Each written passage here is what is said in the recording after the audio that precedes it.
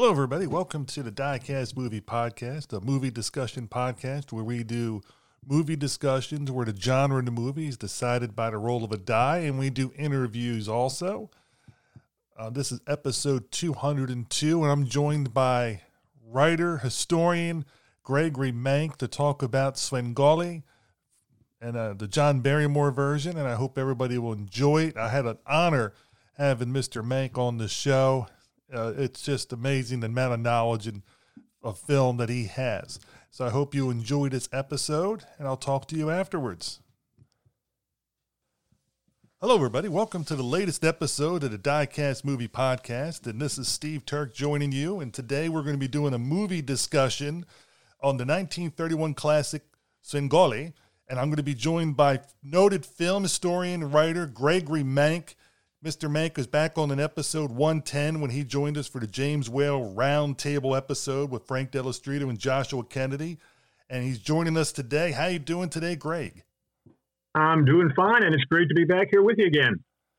I'm glad you and I finally, it took us a long time to get our schedules to match up, to get get the movie rolling, and the discussion part, and I'm glad we finally got to work out. Yeah, so am I. Very much so. And one of the things we talked about, you've written a ton of books. Most of them are historical, where you're going for a lot of information. But you've also recently dabbled into historical fiction. And as I know, we're going to talk about your latest couple of books, because I think your last two books each hit both sides. Well, let's say the last two novels. One was called Frankenstein's Witch, St. Lizzie, Pray for Us. And what it is a story that takes place actually in two different periods of time, 1931 and 1967. In 1931, of course, what we do is we talk about the making of Frankenstein that summer, and what the problem that occurs there, which is that we have all these very interesting personalities putting this film together, and there's a fictional personality, as far as I know she was fictional, who comes sashaying into the story, and her name is Lizzie, and she is a self-proclaimed witch. She performs a black mass at Malibu Lake on weekends, and she becomes intricately and intimately involved with Colin Clive in the story, and all kinds of horrific things ensue from that point on. And then there's the other part of the story takes place in 1967, which of course was the summer of love, the hippie generation. And as it turns out that this witch has returned. Is she reincarnated? Is she a copycat? Whatever, all these things are presented. And she comes back, and of course some of the characters from Frankenstein are still with us at that point, Boris Karloff, for example. And she comes back and she creates havoc all over again. And the same policeman who killed her in 1931 is back on the case trying to stop her again in 1967. So almost all the characters you can think of from Universal at that time who were involved in Frankenstein are dramatized in the novel. The witch is quite a horror in of herself. I was surprised, having written the book, the number of people who said to me after they read it that it actually did scare them. I was a little surprised by that, because to me it was sort of like, the story's a hoot, that what's happening. But it actually got to the point that it can get under your skin. It's a pretty creepy, wild story. And this is a pretty creepy wild gal who is the title character. So that one is, again, it's Frankenstein's Witch, St. Lizzie, Pray for Us. The other book is a novel about the death of Paul Byrne, who had been the husband for 65 Days and Nights of Jean Harlow. Jean Harlow being the legendary platinum blonde of MGM Studios.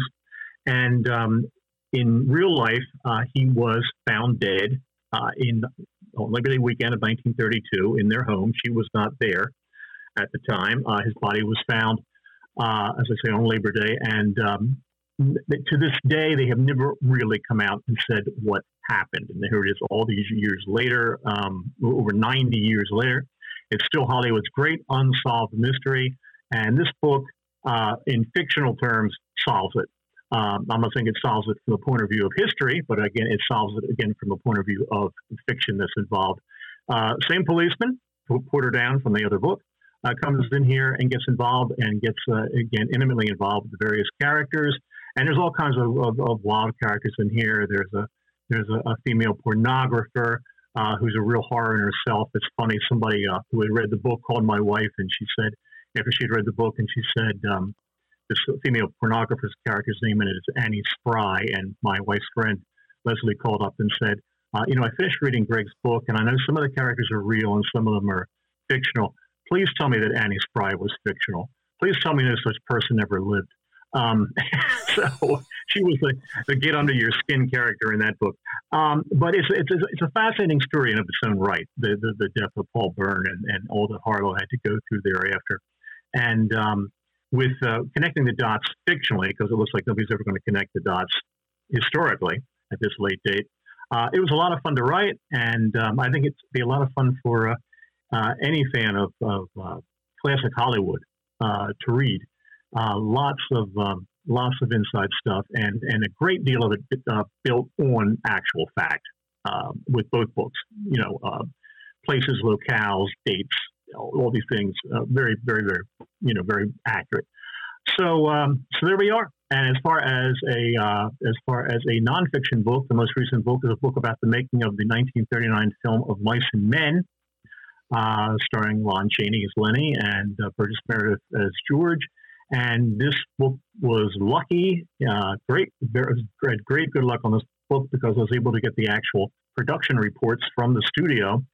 So every day is basically covered in the book. What they shot on this day, what they did here, what happened there, why they ran into a problem on here, all the censorship, critical censorship problems, as you can understand with that film.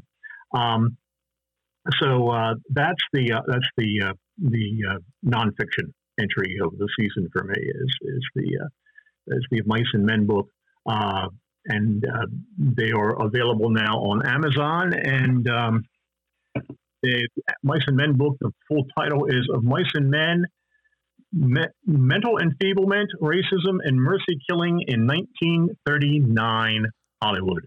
Very different world back then. So making a film like that at that point was an incredible challenge. And this book tells you how they did it. I really enjoyed that book. So there we are. That brings me up to date. I bought the book of Mice and Men from you at the Summer Monster Bash, and I really enjoy it.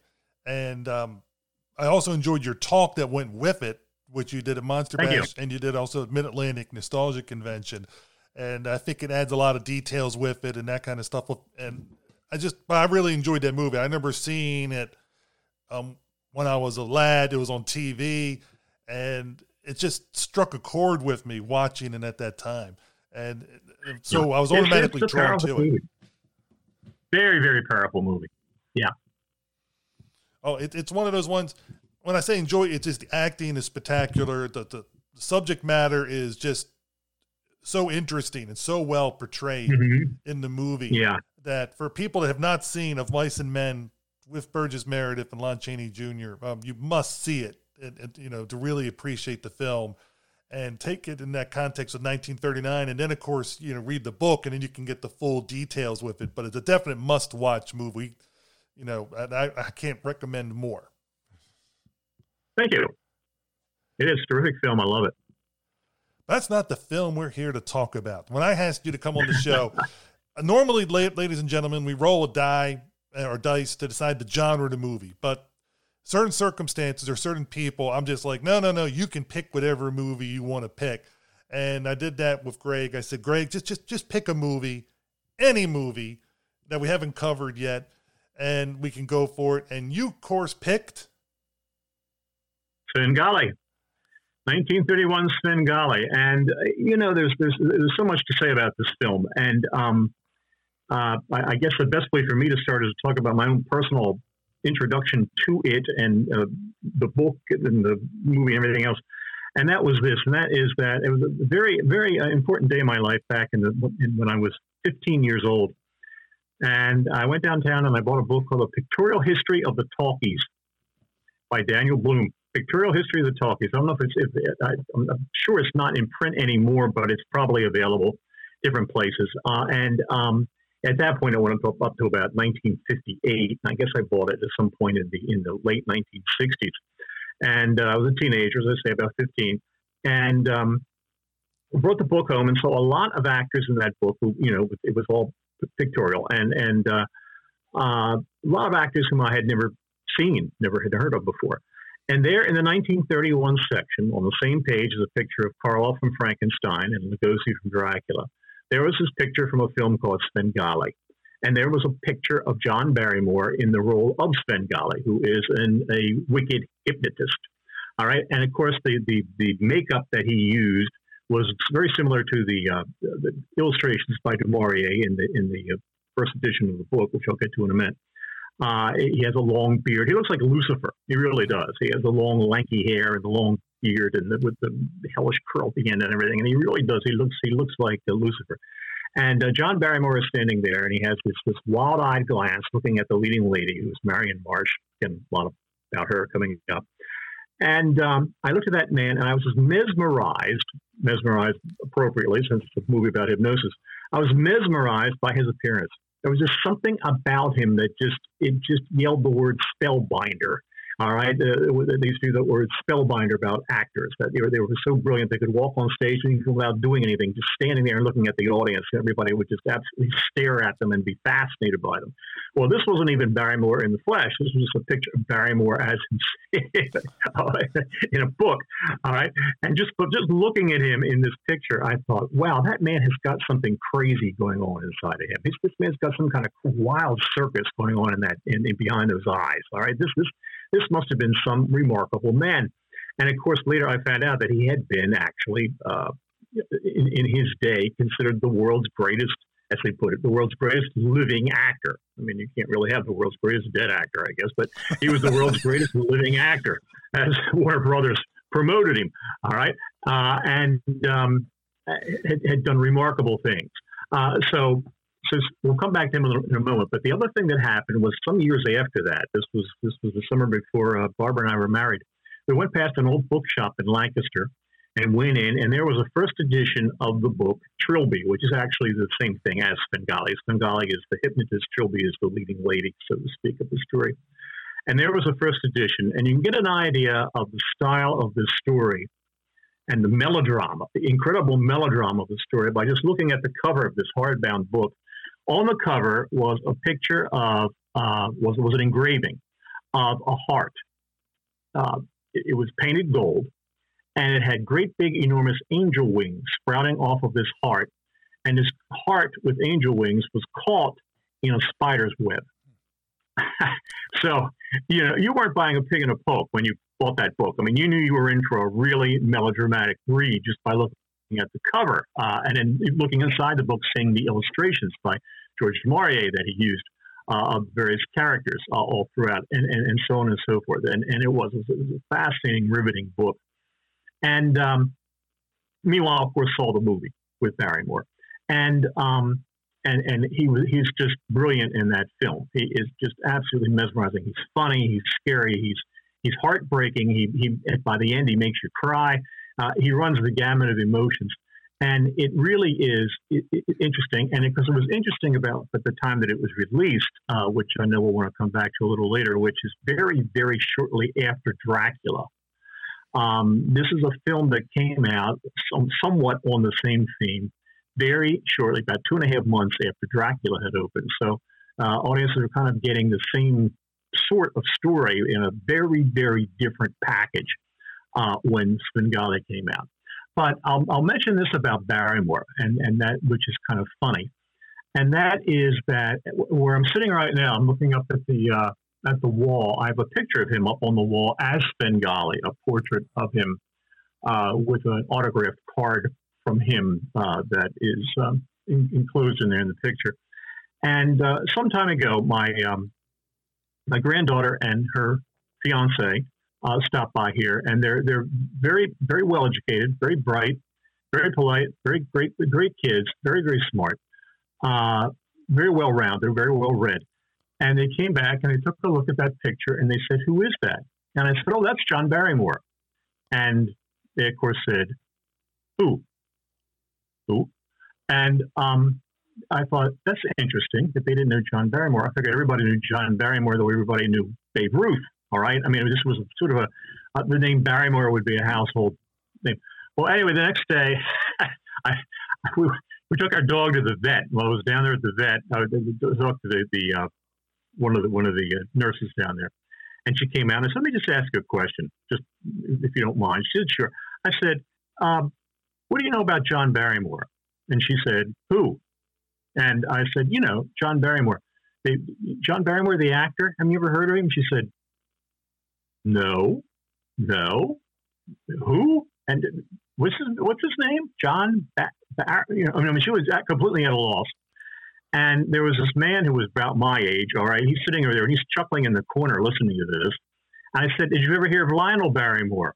And she said, "No." I said, "How about Ethel Barrymore?" "No." And so the man's laughing and said, "Ask her if she ever heard of Drew Barrymore." Said, "Did you ever hear of Drew Barrymore?" She said, "Of course, everybody knows Drew Barrymore." so I said, "Okay, Drew Barrymore is John Barrymore's granddaughter. How's that?" She says, "Okay." So John Barrymore was Drew Barrymore's grandfather. And I said, "Yeah." She said, "Well, why are you interested in Drew Barrymore's grandfather?" I said, "No, he was an actor too." "Oh, okay." So anyway, isn't it incredible the way that the society changes and things change and culture changes and so on and everything else changes? All right, that at this point, that John Barrymore, who had such incredible fame and was so well praised, he was the greatest Hamlet of his generation, so on and so forth. All right, that he's largely, he and his celebrated family, his brother and sister and he, that trio, are pretty well forgotten. Certainly by younger people. And even by older people. I mean, they're long gone and long forgotten. So when we talk about him in Svengali, we're talking about, for some of your listeners, probably not very many of them, but probably many of them listen to this because they're interested in the older films.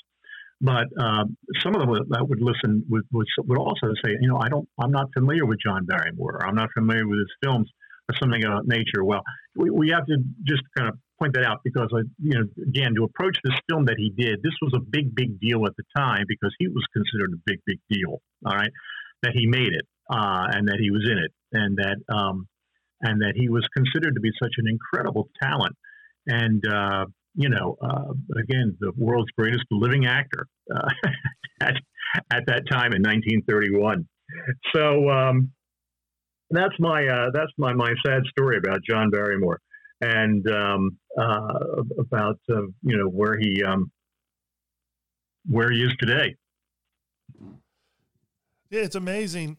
When you and I talk about this, you always reach that certain age when you're talking either your children, your grandchildren, or younger people, and you'll bring up something. They'll just look at you like, I have no idea what you're talking about. And I think it's even worse nowadays because there's so many different things vying for people's attention that you can talk about things that are relatively current in celebrity or notoriety, and people don't know what you're talking about because they're just drawn to other things. We're back when you and I were growing up, the way you could consume media was more narrow. And so people had a more of a general grasp of certain culture in society where you can say certain shorthand and they'll know exactly what you're talking about. It's less likely nowadays. And I remember when I was growing up, John, I knew about the Barrymores because of Drew Barrymore, because when she was in Poltergeist, and that's how everybody found that. And you went back and researched it. But I went back and looked, and said, "Oh, this is what they did." Yeah. And of course, they've been going a very long time. I mean, John died in 1942, so I mean, he's you're going back a long. Granted, you're going back a long ways for somebody to know that, but it's just interesting that you think that everybody who creates. When I say you, I mean the general you. You think that everybody who creates, some kind of fame, that this cultural imprint they make on society is going to last, into forever, and it doesn't. It fades. So no matter what the fame may be, and it's kind of interesting also from the point of view of if you, well, of course, this will be different at a film convention, but most people I think do know. For example, Boris Karloff or Bela Lugosi or some of the other iconic horror names. But other people, other stars of that generation who were great stars at the time, were not really, are kind of falling by the wayside. It's interesting regarding the story Svengali that I mentioned about it being sort of similar to Dracula.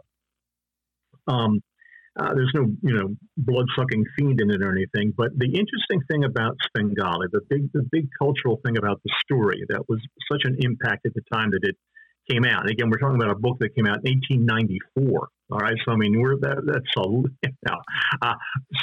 at the time that it came out, best-selling book, and then it became, a terrific stage success on the stage. It became multiple silent films. And the big gimmick with Svengali, and this is something that can carry over into today, that made it different, was that Svengali was, in the story, very basically, he's a hypnotist. And what happens is he hypnotizes a milkmaid, who is also a model, in the Latin Quarter of Paris, into becoming a great singer. Now, I mean, it's kind of a loony story because, I mean, what happens is he says, listen to her voice. By my hypnotic powers, I can do great things with her voice and the way that her, her mouth is shaped and so on and so forth to make her the world's greatest singer. And he comes close to doing that. All right. He does make her the world's greatest singer, and by putting her into this hypnotic trance in which he's, all powerful over her.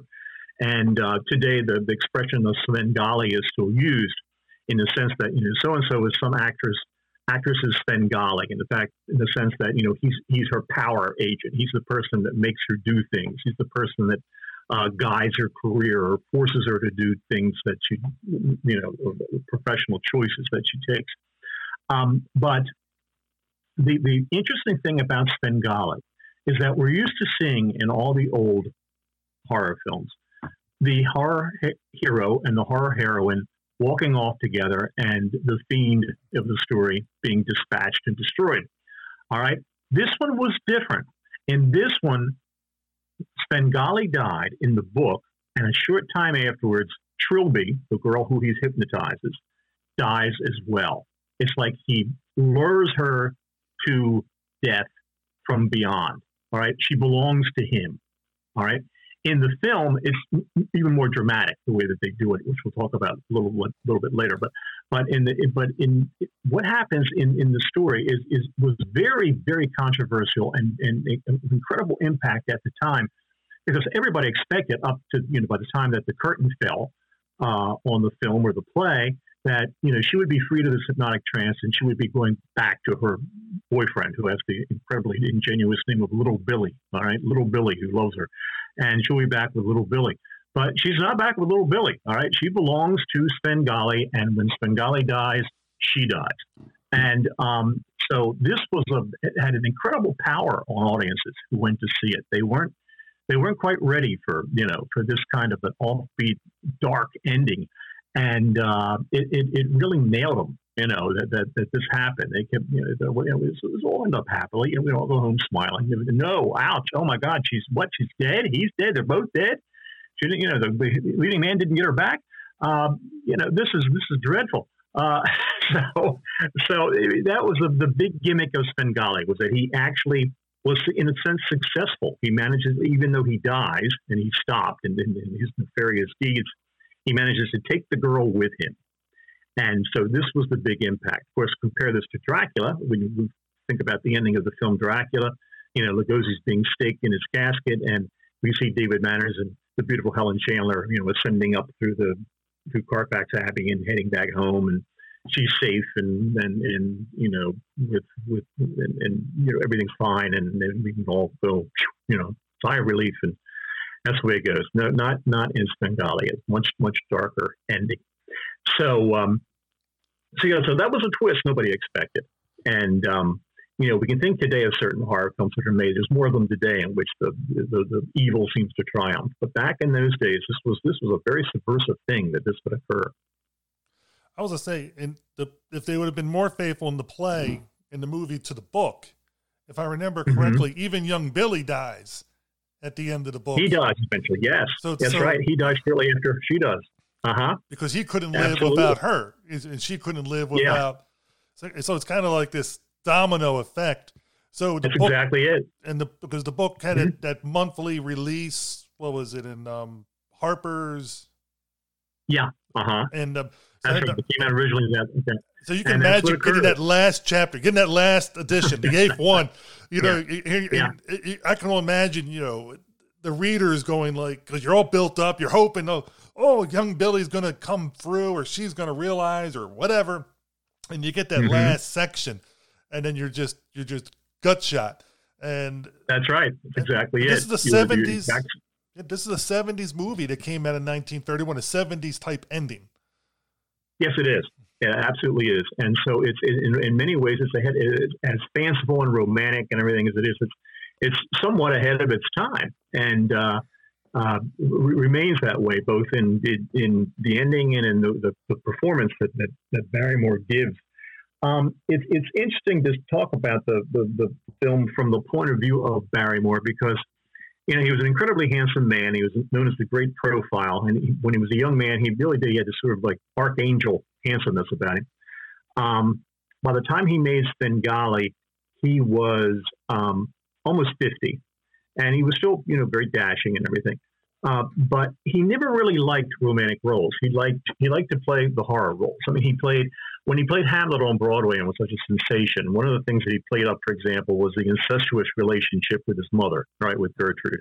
And it was funny because Blanche Yerka, who had a signed picture from him that she enjoyed showing to people, you know, she had this picture to her of Barrymore that he signed to her, and he put, you know, to Blanche from her wildly incestuous son, Jack. And he signed. But of course, the big thing that he did around that time was the movie of Dr. Jekyll and Mr. Hyde. And this was this was back in 1920, all right, the silent film of Dr. Jekyll and Mr. Hyde. And he gave this remarkable performance in which, for at least part of the makeup, he didn't wear any makeup. He just distorted his face.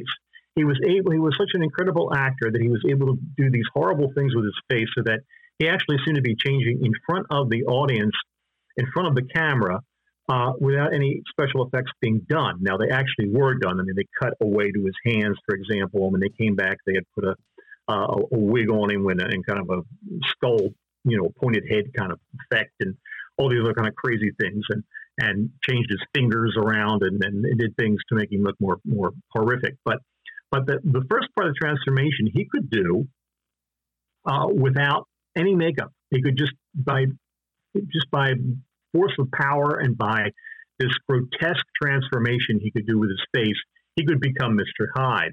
And there was a funny story, in fact, that was told late in his life by his wife, his last wife, his fourth and final wife.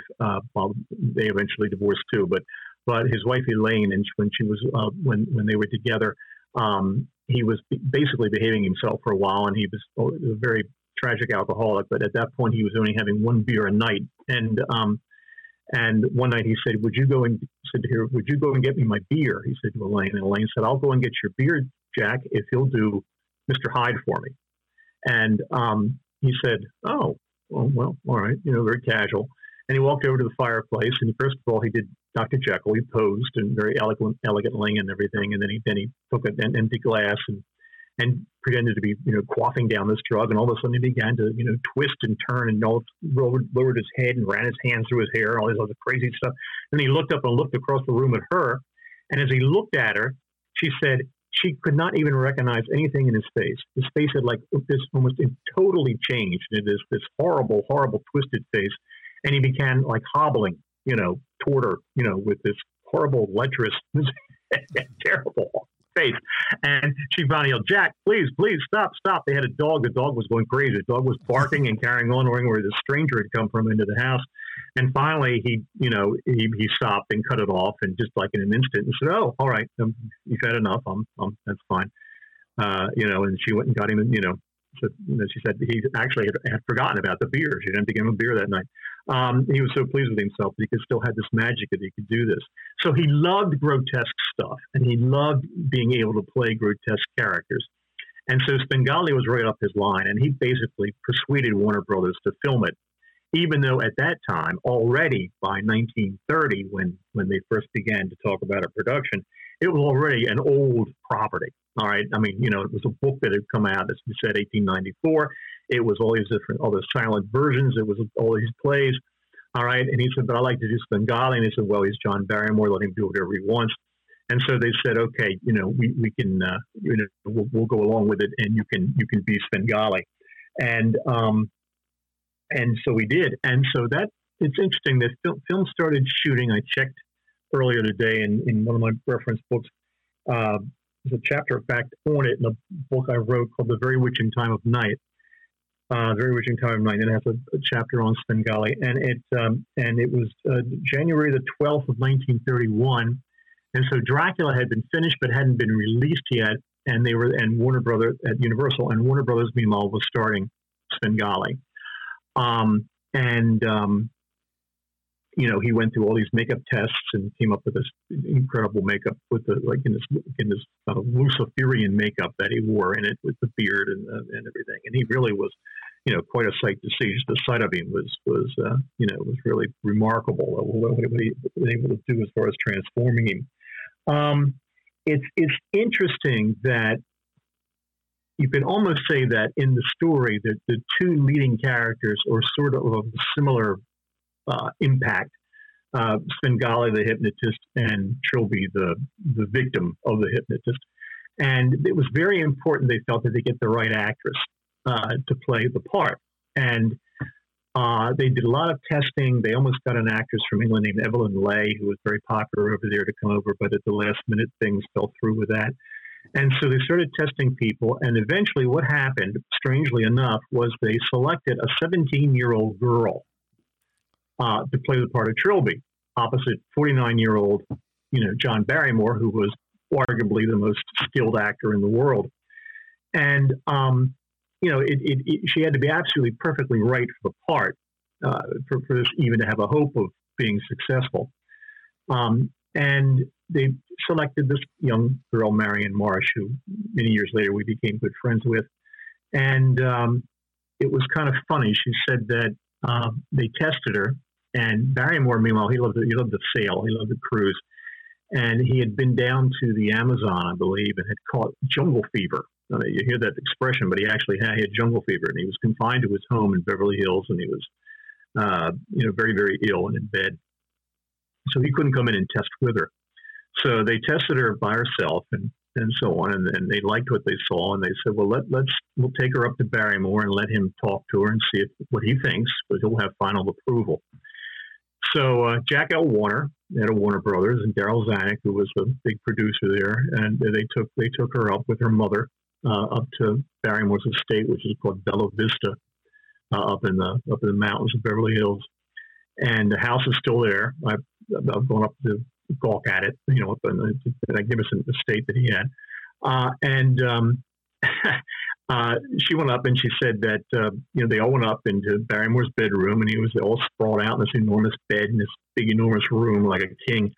And then, as it turned out, everybody had left, and they left her in there with him, just the two of them, to talk, see what kind of rapport they would have. And he looked at her and he said, do you know you look somewhat like my wife, Dolores? And she said, oh, yes, people have told me that. And Barrymore said, who are these people? Who else has told you that? And Marion said, oh, the butcher who gives me liver to give me to my cat told me that. The butcher on Vine Street who gives me liver for my cat. He thinks I look like your wife. Well, Barrymore thought that was hilarious. He just cackled and laughed and everything, and he thought she's got this sort of spontaneity and innocence that she'll be perfect for Trilby. And so they cast her.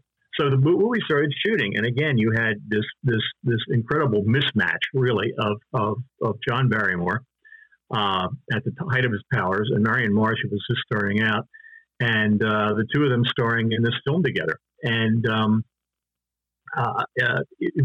she did actually, I think, very, very well. And one of the reasons she did very well is because he was very patient with her. It was interesting. I mean, you heard a lot of stories about Barrymore in these days, and he would frequently get drunk. He would run away from productions. He would disappear for days. He would misbehave in all kinds of crazy ways. All right. They have to send people out to drag him back to the studio. And he was a very tormented man, behaved very tormented ways. But on this picture, he loved it. He was very committed to it. And he worked very, very carefully with her to make sure that she would come off as well as possible. And she did. She had a little notoriety. There was this one scene in the film in which she's supposed to be modeling, and she's supposed to be completely naked. All right, so be au natural. And the way the camera set up, you see her in an art studio from a distance, and she's supposed to be naked. And actually, it is a double. It's an older actress, who was over 17 years old at least, and wearing a body stocking. But from far off, she looks, like she's genuinely, au natural. And it turns out a little Billy, the actor, Bramwell Fletcher, goes in and Caesar, Bramwell Fletcher, some of your listeners remember from The Mummy. Bramwell Fletcher's the one that yells, he went for a little walk and goes crazy. The blonde actor looks like a cherub. Well, he looks like a cherub in Svengali, too. At any rate, he goes in, sees her, posing in the buff, and he's completely, destroyed by this. And she jumps down and goes running out of the room, and you get a rear view angle of her going off, and you see, she sure looks naked, from there. So she became a rather notorious actress in Hollywood because she had played this nude scene, but it wasn't even her. I mean, for one thing, it was another girl, and then the other thing was the other girl was wearing a body stocking. So it was it wasn't as bad as everybody made it out to be.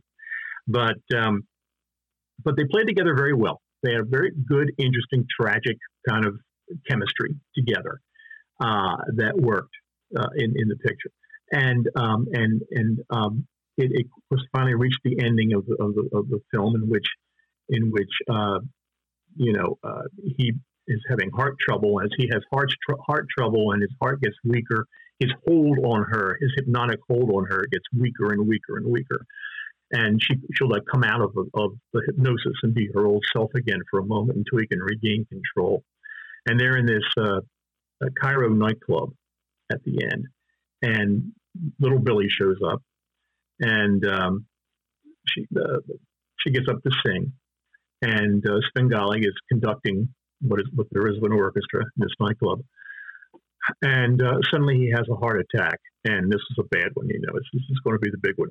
And he falls down, and his familiar named Gecko catches him, and he's there, and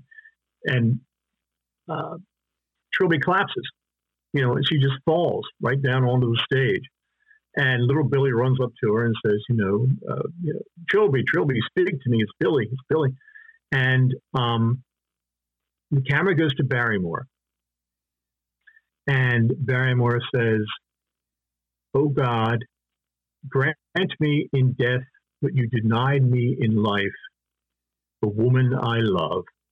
Because she's never really loved him, even though he's got her under the hypnotic trance. She's it's all him, I mean, she doesn't love him. It's just all stuff he's putting into her head.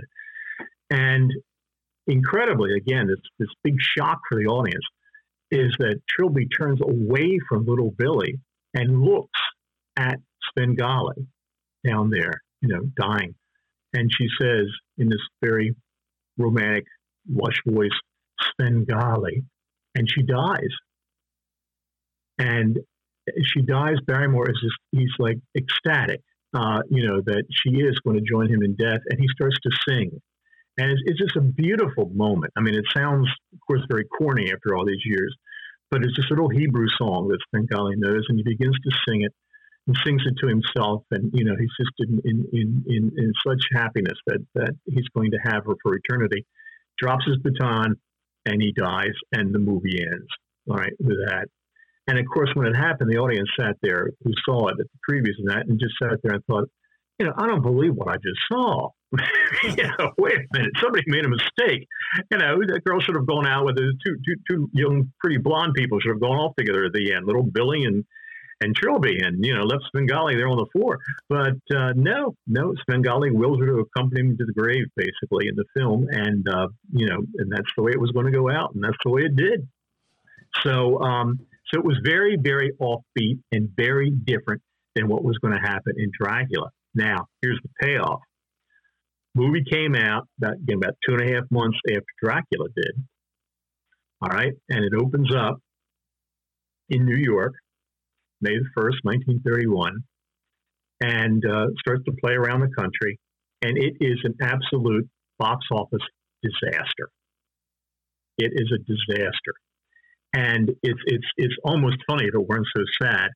The film cost $499,000 to produce. All right.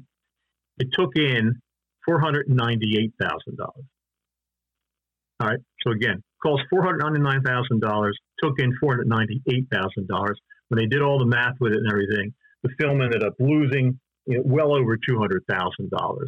It was, whereas a film like Dracula, all right, took in a worldwide like 1,200,000. All right. I mean, it was no comparison box office wise between the two.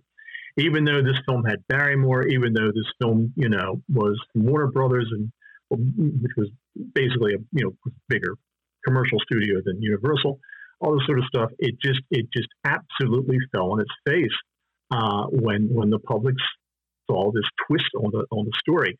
And to make matters even worse, before Svengali was released, they made another movie that Barrymore liked called The Mad Genius, which was pretty much along the same way. All right, he played a genius dance teacher with a club foot, all right, who teaches a young boy to become a great ballet dancer. Marion Marsh is in it. She's a ballet dancer, too. Same kind of macabre, Grand Guignol story, all right? In that one, though, he doesn't, the girl didn't die, but he does. He dies this wild, savage death at the end of it. And that one came out, and that one ended up losing over $200,000. So with those two films combined, all right, Warner Brothers with Svengali and the Mad Genius lost about a grand total of close to $500,000 by doing what Barrymore wanted them to do and making the kind of film he wanted to make, and by letting him play the kind of role he wanted to play. So it didn't quite work out the way everybody had hoped it was going to work out. It really turned out to be a gigantic flop. But it is a remarkable film to see today for some of the reasons that you and I discussed earlier about the difference, the offbeat ending, all the things, and some really great humor. It almost plays in parts like a burlesque Dracula, like a Dracula's a burlesque show. There's a lot of racy humor in the early part of it. There's a lot of funny comic things done with comic timing. There's Barrymore, but the first third of the movie plays the part pretty much as comedy rather than as tragedy, then very skillfully, and it glides into the tragic aspects of the character. And but it just you never know in this business, in show business, how things are going to go. And this one was a big surprise.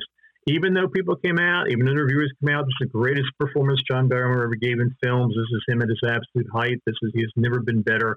This is the film they'll remember him for. No, this is the film that lost about $250,000, and a film that nobody realized was going to be such a bomb. So there it is. I thought it was interesting leading up to the climax, leading up to the end, or the last act. You can tell that Svengali knows it's going to be over, and Little Billy. Yes.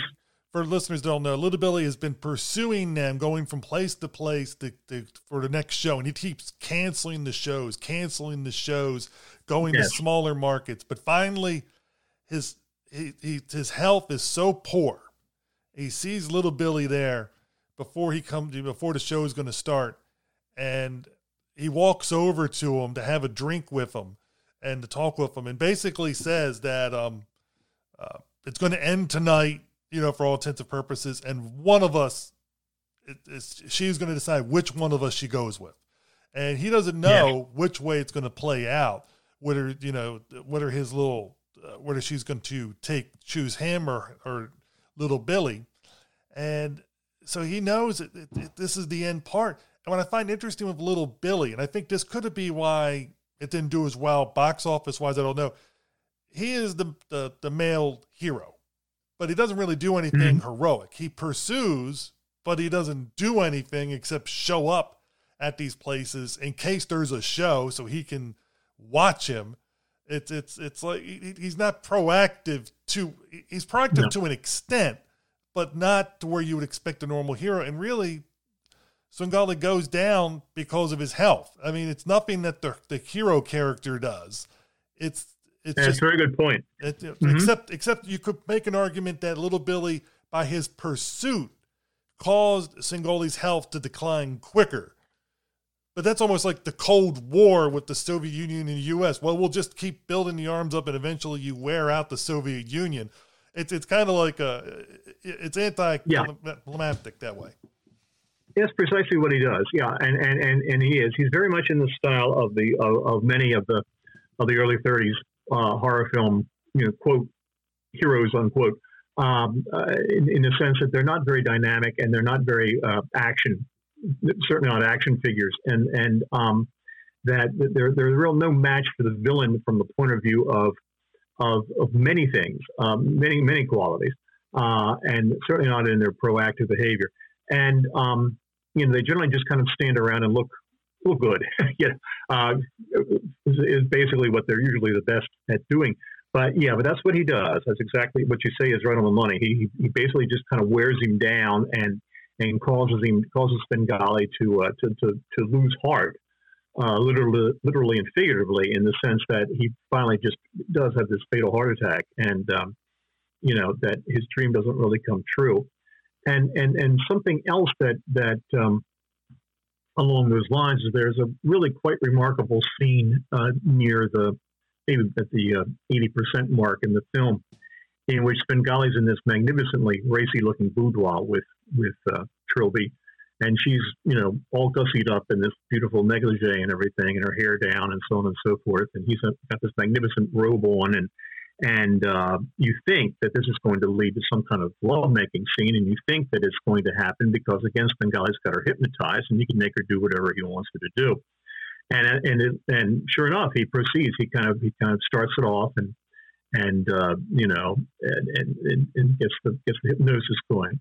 And all of a sudden she looks at him and she gets this wild look in her eye and she says, "Oh, I love you, and gives him this passionate kiss, and then he breaks it off and he says, No, it's just Svengali talking to himself again.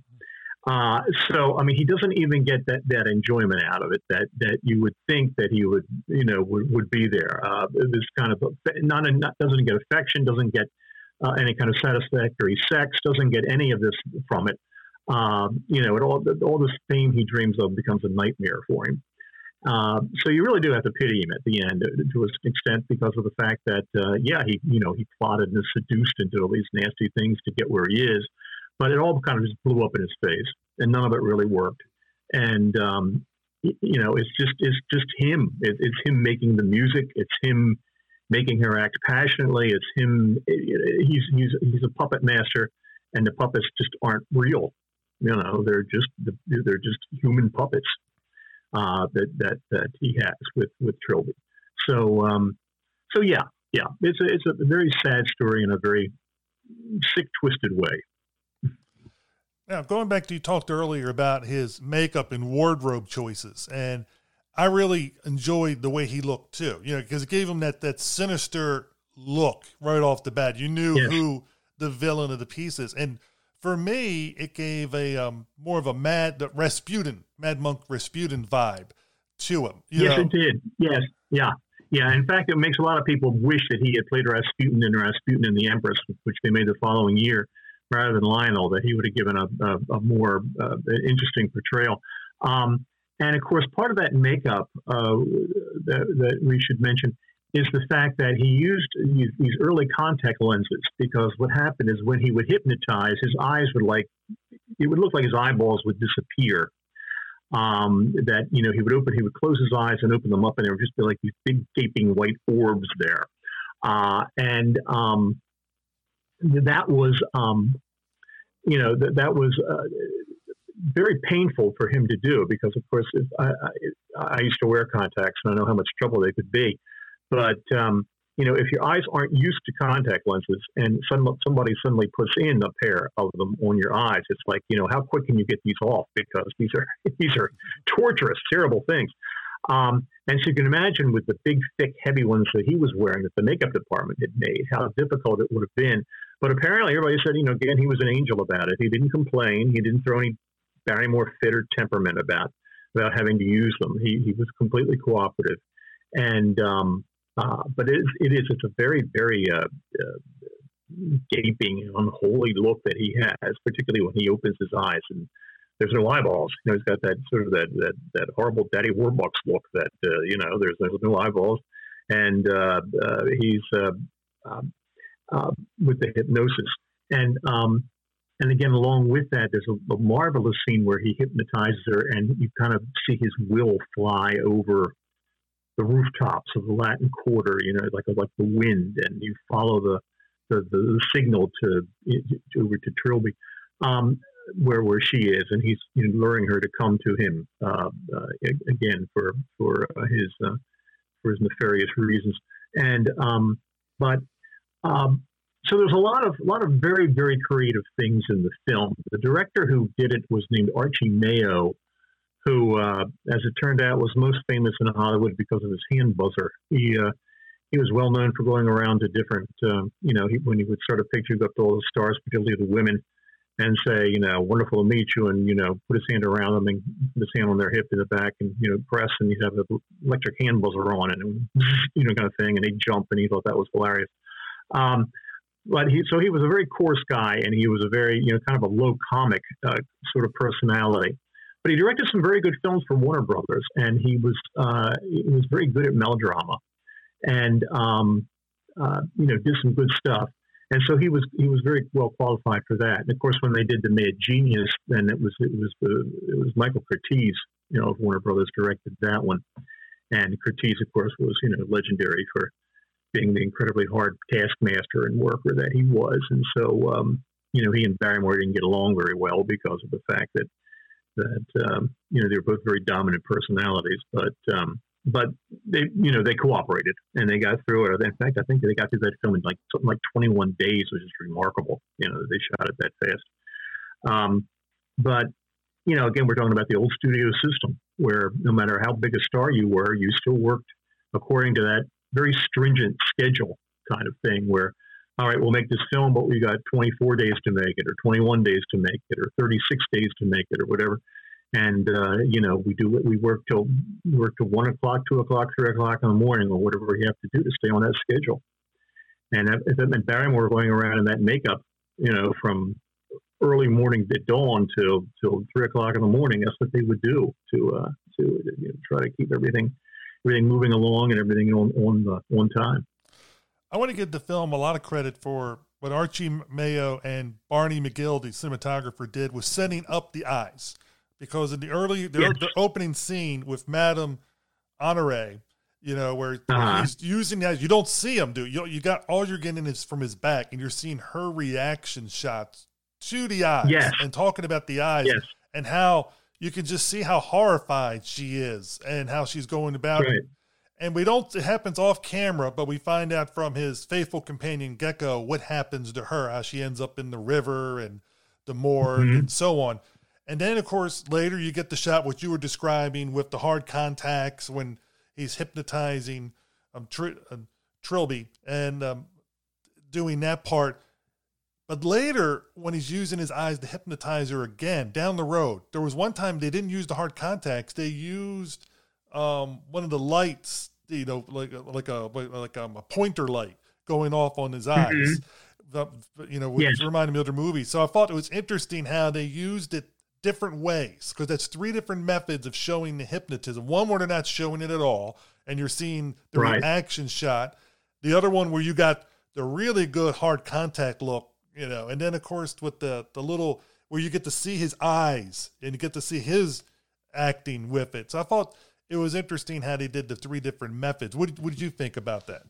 Yeah, I think it's a very good point. I think that it was they were each one worked in the spot where it was, very well, because in the beginning it kind of filled up your curiosity as to what was he actually doing with his face and his eyes that had her so terrified that she went, running, screaming out into the street and threw herself in the river. And then the second time he did it, it was very dramatically build up, and he's there, and they come in for the camera, and he slowly opens his eyes, and you saw the hard contact bit, and then later a more human, if you will, reaction with the with the beams and the different lighting with that kind of, you were able to kind of see him and his emotions more with the way that they played it up. Yes, that was a very good point, and again, it's interesting. These guys, they did everything. I mean, the fellows that you mentioned, the director and the cameraman and all this, and they would do something like this at Warner's, and then maybe a week later they'd be working on some kind of slapstick comedy, or they'd be working on some kind of mystery film, or they'd be working on a gangster picture or whatever, and they had to have all these tricks in their bag to pull out whenever they would, whatever was necessary to get the most effect. And it was an incredible skill. Not just the inspiration of the moment, but an incredible skill that they had to have this stuff at their beck and call all the time to fall back on to make it work. So I think they all had a lot of fun on this picture with trying out these effects and I'm sure a lot of it they were glad when it was over. I mean, I'm sure Barrymore couldn't wait to get those lenses. I remember Barrymore saying that he really couldn't wait to get those lenses off. When they would put them in, the whole soundstage would get deadly quiet. Nobody would make a sound while they put the lenses in, and then he would do the scene. And as soon as he had the scene done, people would rush to him and get him down and get the lenses off and everything, so that before he could get too terribly uncomfortable. So yeah. No, I think it's a very good point, Steve. And the other thing I was noticing, and I think it's interesting how in this movie you follow the villain for the most part. You're following his story, which of course it's named after him, and how they introduce him in the first third of the movie compared to the second third compared to the end part, the end act. And the first part, as you said, is very comedic. He's the charming rogue. He's doing these things. Right. Now counting what he did to Madame Honoré, but the other parts, it's like he did this horrific thing, scaring her out. Of course, we learn later on he's a hypnotist. We didn't know it at that time, so at the time in the movie, you would not know.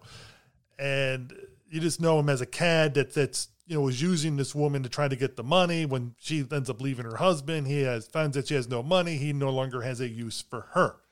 And then, of course, Gecko goes to him late in the next scene, like, oh, we need to get food. We're both hungry. We or to pay the rent.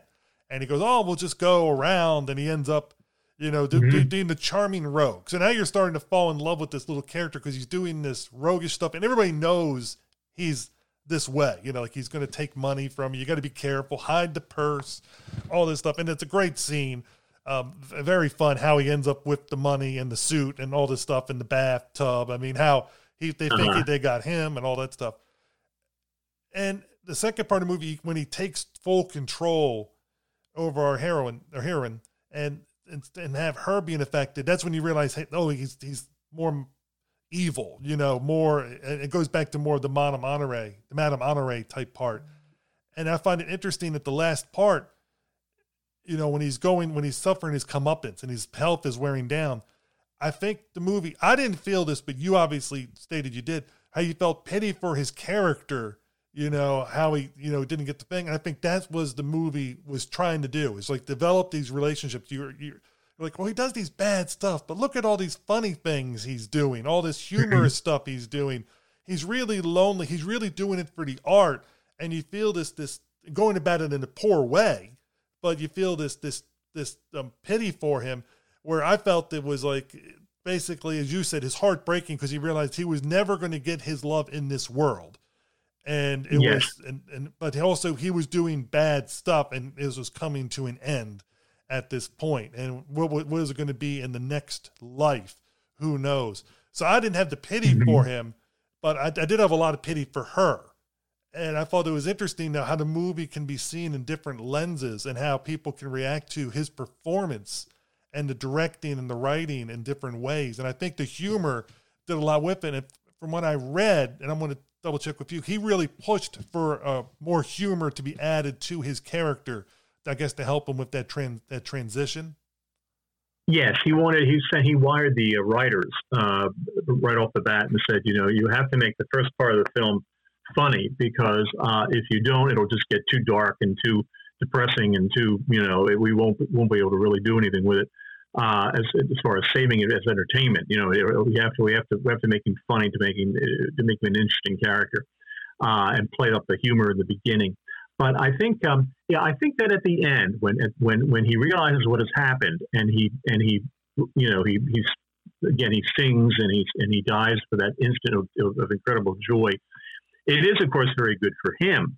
I think you made an excellent point when you said that you feel sorry though for her, because I think many people who went to see the film felt the same way. I think they felt sorry for her. I think Marion Marsh had a lot of natural charisma on screen. She was very charming. She was very beautiful.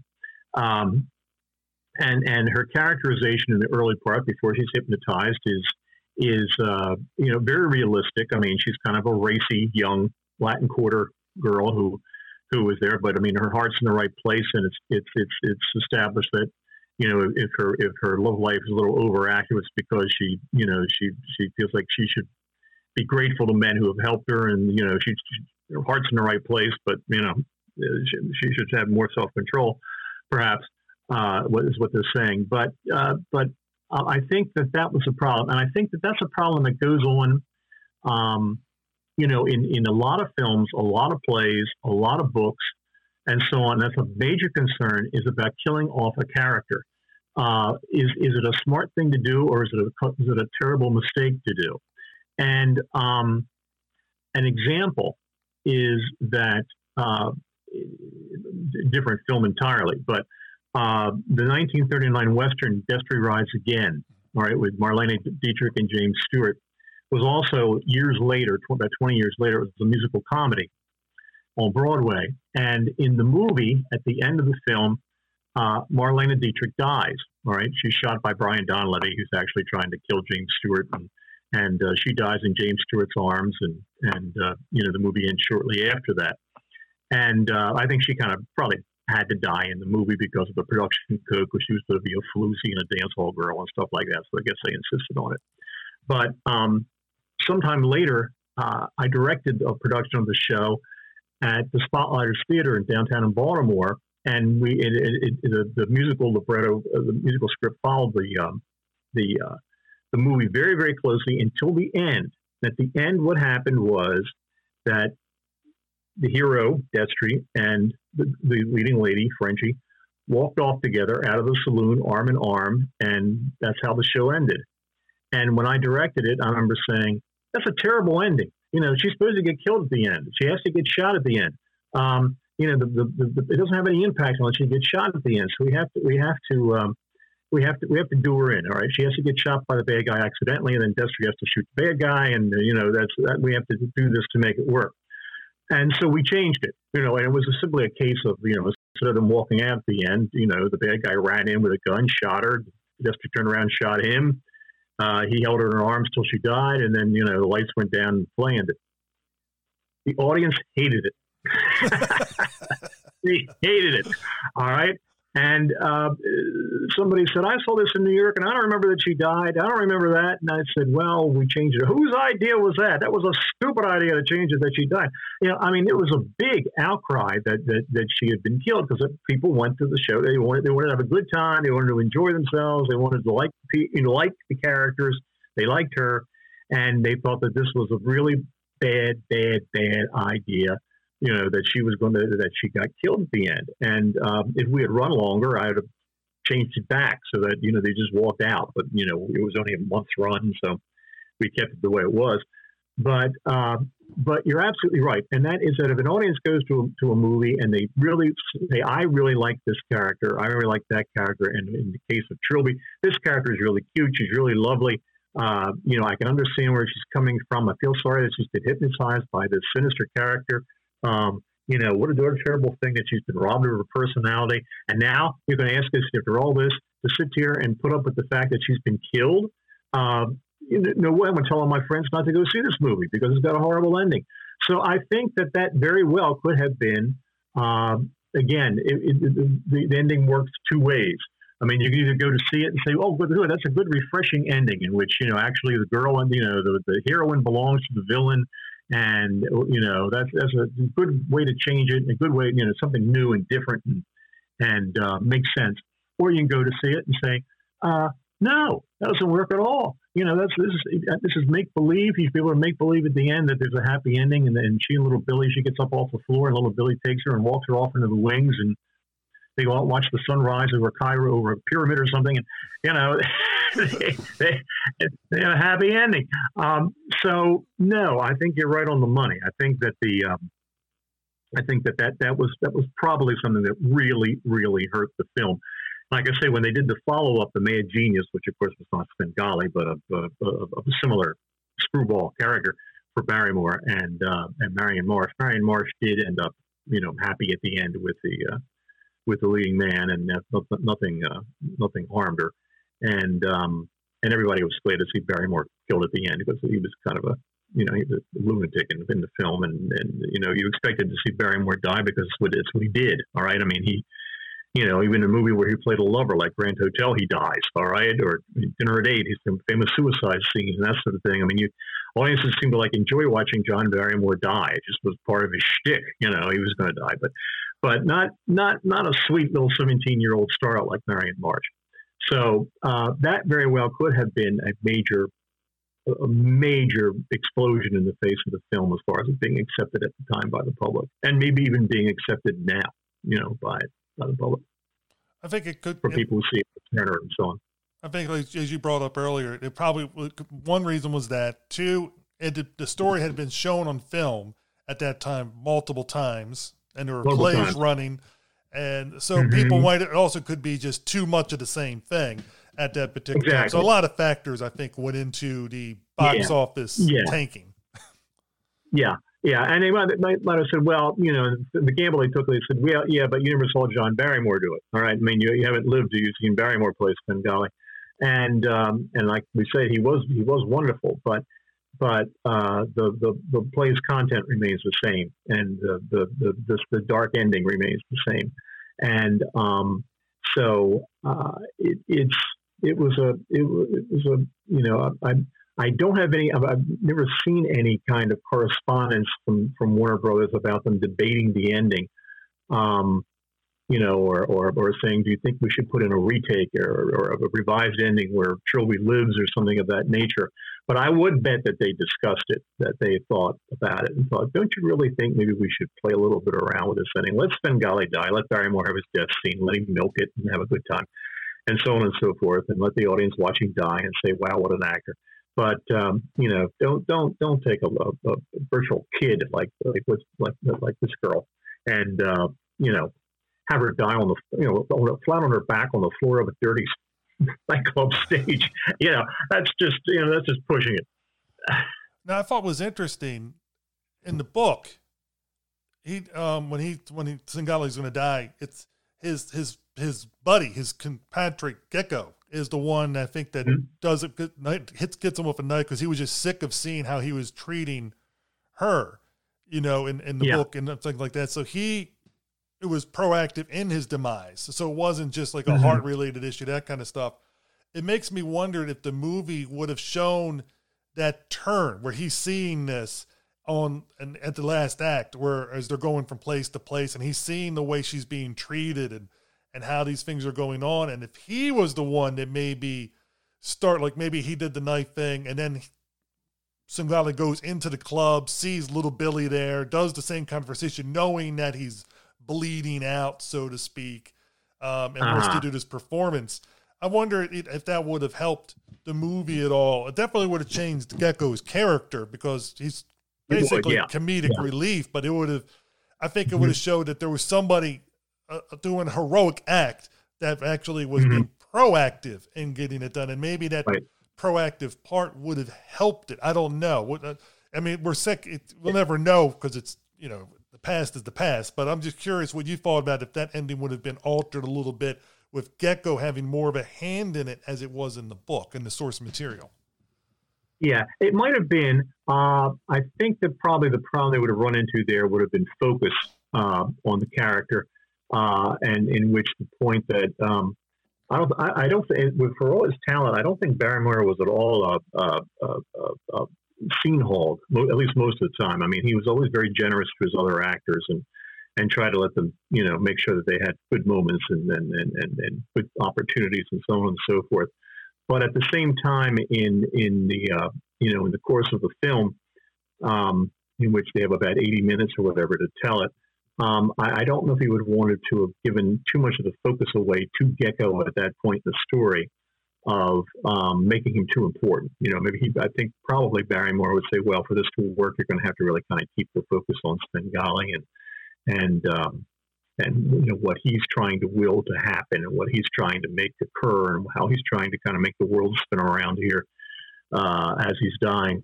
It would be great for Louis Alberni, who played Gecko and who was a friend of Barrymore's, to have had this nice bit in here to play this up. But we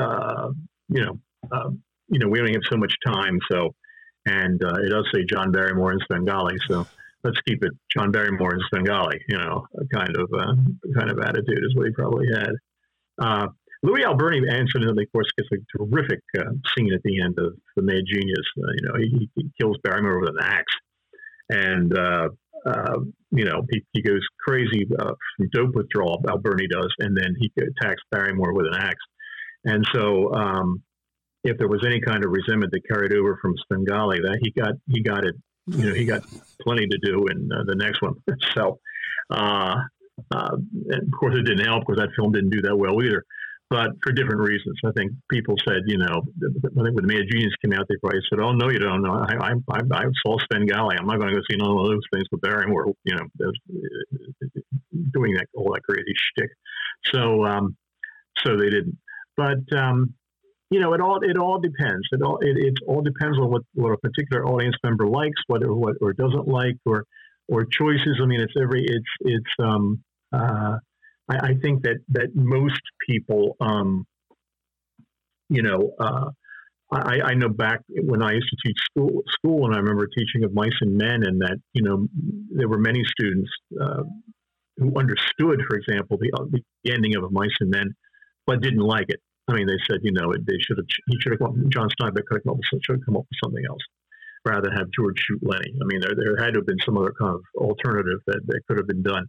And so, even though that's the real power of the story is how it ends, even with that, there's always going to be somebody who's going to say, no, I think it would have worked better if it would have been done this way, or it would work better if it was done that way. And finally, somebody, at the 11th hour generally has to say, hold it, that's it. We're going path A, path B, path C, whatever. And that's what occurs. I was just curious because being the source material had it one way and the movie did a different way. You always wondered it because when you deviate from the source, then I think you're allowed justified questioning. It's okay. You decided to go a different route. And people, can be justifiably upset because if you had read the book, then going into this, you would be thinking, wait a minute, this would go a different route. I always understand, and you do too, when people are taking a book and they're translating it into a different medium, like television or movies, there's always going to be things that are going to be altered or different characters are going to be combined together and so on, because there's certain things you can't do in a movie that you can do in a book and vice versa. And I think what I like about this, though, is the use of the visuals telling the story. And there's not a lot, like sometimes you have movies that do the narrative where they're giving the voiceover and that kind of stuff, and they're telling about different things that are happening because they're trying to shorthand in all this other stuff. This one really doesn't do that at all. It's just it's cinema. The cinematography of it does show the whole thing. You could tell it's all pretty much done on a stage, or right. And how they go. I love the set design. I thought that was and I really particularly like how they did the forced perspective shot of her performing when little Billy and his two compatriots from England are all there to watch, and then because they see Svengali, it's been years. They thought she was dead, and we know it's her. We the audience, the watchers know it's her. But they don't know, and they're so far back. And the way they shot it is to show you that they really can't tell who it is because they're so far back. They can't get the opera glasses. They can't really see.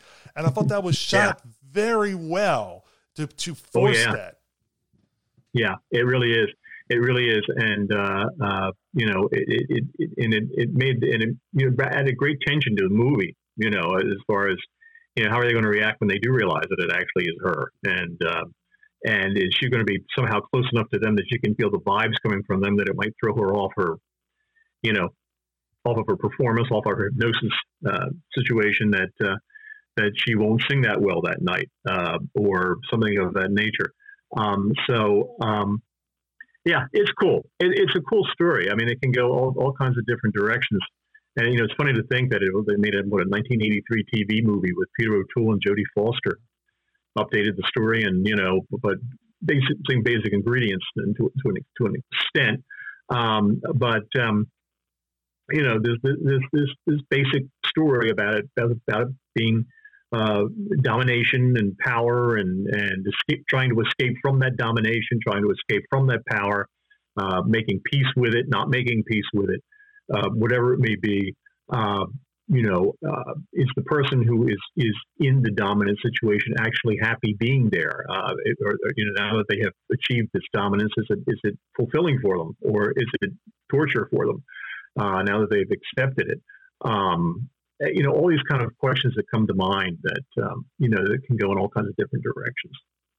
And I think that's a sign of a good movie is when you can talk about it afterwards with the different questions and stuff like that. And I like movies where they don't spell out everything, taking advantage of the medium that they're showing and doing. And there's a lot of movies that are still filmed today. I mean, you can go out there and it's like they spell everything out. It's like, come on, just leave some things up there for our imagination. Let us trust the listener, trust the viewer to fill in the blank and be able to get from point A to point B to point C. Yes, there are going to be some that are going to go from A to B to D and miss C, but the thing is they'll talk to other people that they're seeing the film with, and then they can say, oh no, there's that part there. They showed this, or maybe on a subsequent viewing, they'll pick that up. And then I think that's one of the nice things about cinema overall is that you get that nice joy of rewatching things or talking to other people that have seen it and get a different perspective. And I think talking to you about it has helped me with different perspectives because I didn't see the film until you brought it up, and I've watched it twice before you and I did our discussion. And it was just, I've always heard about it, but I never had the time to watch it. And people say, you haven't watched this or that. And I always say, there's millions of films out there. You can't watch them all. And then luckily, that's right. You're going to miss something. Yeah. You're going to miss something until somebody says, hey, let's watch this. And that's the beauty of the show is that I got people picking different films, and it adds another one to my catalog. It's like, oh, I've seen this one. And then, which a lot of times will lead to other films, because if you like that one, then you want to see more. Yeah, it's cool. It's a very good point, and it really is. It's a very different kind of movie, of a very different ending, and certainly a very different type of performance by both the stars. Not the kind of characterizations you're going to see every day, even in movies made back in the early 30s. With that kind of that far out on the melodramatic ridge of the way they played it. It's funny that. Marion March, of course, was very, very proud of the film. And apparently when she left Warner Brothers, they let her take a number of things from the picture that, they weren't going to use anymore. But they said, yeah, sure, take these along. And for example, she had one of the paintings of her that had been done for the film that she had in her living room down in Palm Springs. And it was kind of funny. I didn't realize this until she was gone. And that was that she had saved, to change the character gradually of the appearance of Trilby.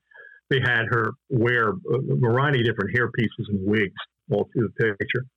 And when after she passed away, her daughter consigned a lot of her memorabilia to Heritage Auctions, and I was working there at the time in Texas and cataloged a lot of it. And so it was very strange. I sat there at my desk and I was cataloging all that hair And my entire work desk was covered with blonde hair of different sizes and lengths and styles and everything all over the place. Yeah, it looked like somebody had run through there and scalped, various trilbies over the centuries, and it just was all this hair. And so sure enough, it ended up in the catalog, and they had a picture of all these separate hair pieces, and what the opening bid was. I don't remember what it was or how much they went for, but that was still it was one of the things that she had kept for all those years. Were those all those relics from Svengali. Nice lady, very, very nice lady. And I'll just mention this briefly. If anybody wants to read the full account, they can read it if they like pick up the very witching time of book I mentioned. But I talked about Barrymore being so interested in the grotesque and the macabre, and his great dream had been to be an illustrator, illustrate the works of Edgar Allan Poe definitively. But he died, as mentioned, in 1942, and his son, who was Drew's father, John Drew Barrymore, who has passed away. The story about him having moved his father's body. Had you heard that? Or? No. Yeah. This again, I don't know how far into this we want to go, but apparently about 1980, his father had died in 1942, and he was buried in a crypt at Calvary Cemetery, which is a Catholic cemetery in East Los Angeles. And John Drew Barrymore, who was had a lot of problems, got it into his head that his father wanted to be buried in Philadelphia and wanted to be buried in Philadelphia with his ancestors. And so in 38 years after Barrymore had died, he apparently forged a lot of papers and got the family to sign a bunch of signatures and things of that nature. And he went out to Calvary Cemetery, and he said, "I would like to take possession of my father's remains and move them, and get them out of here. I don't want them here anymore." And they looked at the papers, and according to the fake papers he had, the Catholic Church had given permission, and the family all was together on it, and so on and so forth. And they said, "Well, we really can't protest this. So yeah, if you want to move him, we'll arrange for a crew to be there to disinter your father on a particular date." So he went there. John Drew Barrymore went there with a bunch of his buddies one day, and sure enough, they went up to the crypt, and I think the crew that they had sent had gone off for lunch, so they did it themselves. They took the tools and they got into the crypt, and they took the casket out and took it to an Oddfellows crematory in Los Angeles. And they said, "What's this?" And he said, "I'm John Drew Barrymore, and you're looking at the casket which holds the remains of my father, the celebrated actor John Barrymore. And I want you to cremate him because I want to take his ashes to Philadelphia to bury them there." And so again, the crematorium worker said, "Well, if you have the right papers, I can't say no, so I'll do it." So apparently John, before he started, so I said, "Stop, wait," and he said, "I want you to open it up so I can see his body." And the crematorium worker said, I beg you not to do this. This is not going to be in your best interest, to do this. It's not going to be good for you." And he said, "I don't care. I want you to open it. I want to be able to see my father." And so, he basically opened it up, and of course they're looking at a body that's been buried for 38 years, all right? But they were able to recognize it by certain features. And sure enough, he had it cremated, and he took it to Philadelphia. I won't mention the cemetery, but it's a very, very rundown cemetery now where homeless people live, and they've broken into the crypts and are living in the mausoleums, and the place is a real horror show. And he took it back to a plot, and apparently, from what I was told, he basically dug the grave by hand. John Drew Barrymore did, and put the urn, down in there, and then got a marker that has Barrymore's name on it. So the last poor Yorick from Hamlet on it, and put it in place, and so that's where his ashes reside. I just told you basically the somewhat antisepticized version of the story. It's really a horrible story, so I spared the terrible details. But I mean I wonder sometimes if Barrymore would have either been appalled by that or been enjoyed it, because again he had this remarkably macabre sense of humor, and maybe he would have enjoyed a joyride like that 38 years after he died. I don't know, but of course he's John Drew Barrymore is gone now, and Drew carries on the family name, and there's a restaurant in Hollywood, Musso and Frank, famous restaurant. And as you go back towards the men's room and ladies' room, there is an old poster on the wall, and it has a picture of John Barrymore from one of his silent films, I believe. And whenever you go by it has where his face is, there is female lipstick all over his face on the pane of glass, covering the poster. And people always ask, the manager at Musso and Frank, to say, how come, this is like that? How come, you allow, this to be defaced with this lipstick? And they said, well, because that's actually Drew Barrymore's lipstick. Whenever she comes here to eat and goes back to use the ladies' room, she stops and she kisses the poster that has her father's picture on it and tells us to leave her lipstick mark on it. So they're a very strange family, the Barrymores.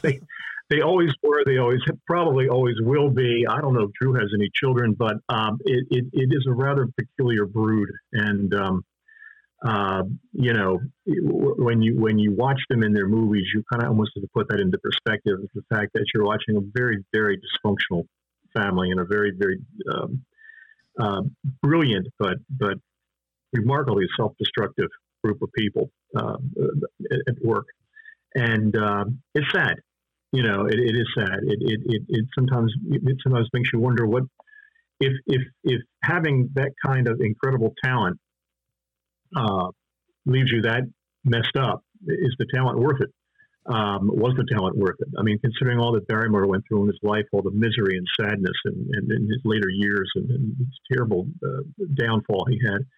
I mean, you figure he might have been much happier if he had 10% as much talent and spared himself all of that kind of terrible existence that he had in his later years. So anyway, that's my metaphysical speech for the duration at this point. But just something to ponder. Yes, they were the greatest actors of their generation, but B, did they pay for it dearly? Yes, they did, and that's a shame. It is a shame, and we all know Drew has her own demons that she's been going with. So I think, like you said, it just seems to be this thing that goes along with the family. In that aspect. Yeah. And apparently John Drew Barrymore really had a lot, as that story suggests about moving his father's body. Apparently, he really had problems, and of course, he was Drew's father. So Drew's had and I know it's been well publicized that she's had a lot of problems, but it is remarkable that she does keep. Apparently she's got a grip enough on things that she keeps working, and she stays active, and she's very successful, and she handles her career well, and I'm hoping that for her and that for the whole family's sake that she manages to pull through this and kind of defy the curse that everybody says was on the family, and eventually settle into a very, very profitable career and a happy life. So, pulling for you, Drew. Yes, we are, and I want to say again, Greg, thanks again for picking this movie. Oh, you're very welcome. And I'm hoping you'll come on again on the show down the road for a different movie, if you're game. And I will jump. Anytime. You can let me know what movie you want to pick. And again, tell listeners about a couple, we talked about a couple of your books already, but are there any other books that you're working on are going to be coming out sometime in the near future that you can mention, or you want to talk about some of your ones that you've done before? Well, one thing I should mention is that we, there is the Script from the Crypt series that has been very popular lately that Tom Weaver has edited. And we have a new book coming out on the Mummy's Ghost that I wrote the production history for it, but a lot of writers have contributed to the book. A lot of really good, interesting, offbeat, crazy stuff about the making of that movie and its legacy and so on and so forth. It's funny that you wouldn't think that the Mummy movies would have that much clout anymore, but they really are. They're very popular, and people get a big kick out of them. They've seemed to have taken a whole new lease on life in recent years with fans. And this book has a lot of completely fresh material that the staff has put into it, and it should be out very, very shortly. In fact, maybe in the next couple of weeks, maybe even sooner, because the proofing should be all done. And I think that I think the readers, particularly the horror genre readers, will get a bang out of it. It's those films were wild. They were a lot of fun, and they had their own little folklore going, and all the difficulties that Chaney Jr. encountered making them. And again, there's another semi-tragic character to talk about, and the different people in them, and of course the wonderful John Carradine is in The Mummy's Ghost, and the superb George Zucco, and all these things. And so it's a fun book, and I think that if you're a horror fan, I think you'll get a big kick out of it. I'm looking forward to it. Other things in the works, but I'm looking forward to it. I'm looking forward to it. Oh, good. Yeah, I think you'll enjoy it. I'm sure it'll definitely be out. Like I say, I'm sure it'll be out by Christmas, and there'll be copies of it, of course, with the Monster Bash is coming up and so on and so forth. So yeah, it is forthcoming. Awesome. And again, listeners, his books are readily available at Amazon.com. I mean, Of Mice and Men, Mental Enfeeblement, Racism, and Mercy Killing in 1939 Hollywood. I recommend it. It's a great read, and definitely if you don't own the movie, you can get a copy of the movie and a copy of the book, and that way you can watch the movie, read the book, or switch it around whichever way. I think it probably, for me, I'd recommend watching the movie, read the book, then rewatch the movie with the insights from the book, and I think that's probably the best way to go about it. I think so too. Yeah, I think that would work very well, and you won't get tired of the film. It really is.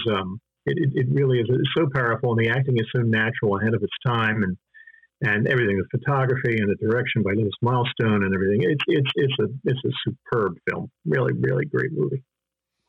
And again, I want to thank you again for joining me. You're very welcome. It was my pleasure, and I look forward to doing it again soon.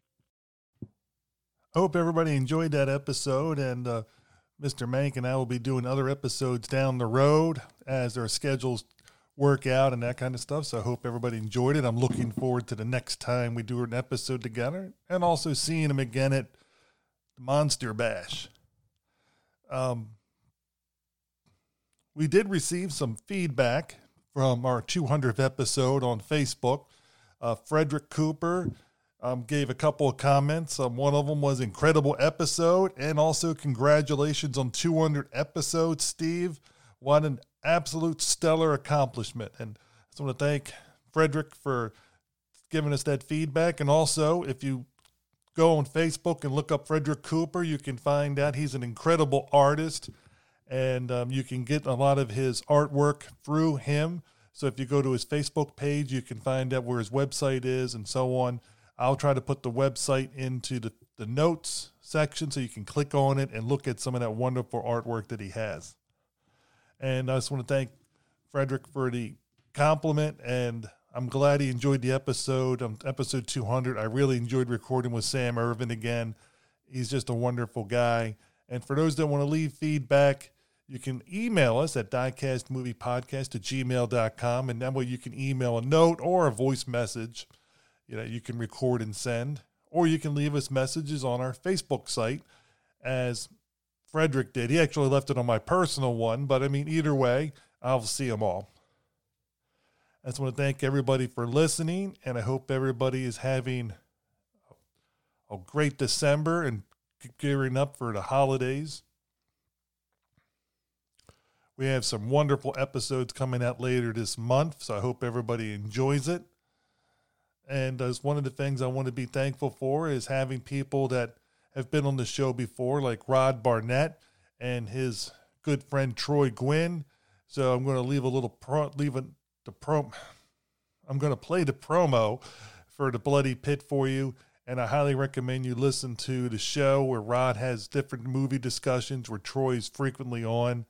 And Troy's going to be joining us later this month on Christmas Day when him and I talk about the 1970 version of Scrooge. So I hope everybody will enjoy that episode when it comes out also. So have a great day. And now on to the Bloody Pit promo. Hello, this is Rod Barnett. I'm the host of The Bloody Pit, the podcast that examines films from across the decades. On The Bloody Pit, we have several ongoing series of shows within the show focused on specific things in genre cinema that I and my co-hosts find fascinating. There's a long-running series focused on Italian maestro Antonio Margheriti's films from the 1960s all the way up through 1990. There's an on-again, off-again series focused on 1970s science fiction films. There's an in-depth look at the Western movies that William Castle made before he struck out on his own and became the horror auteur that we know and love. A look at the classic Coffin Joe films from Brazil. And our long-term project to look at every Universal horror film made in the 1940s. That's a long project, people. It's going to take us a long time. Sprinkled in amongst those are various other episodes focused on other stranger areas of cinema, like Lucio Fulci, Dario Argento, and even some obscure British crime films from time to time. So join me and my rotating crew of co-hosts as we examine the stranger side of cinema through an exploitation lens. Except when we don't. Yeah, you never really know exactly what to expect on The Bloody Pit. So join me for The Bloody Pit.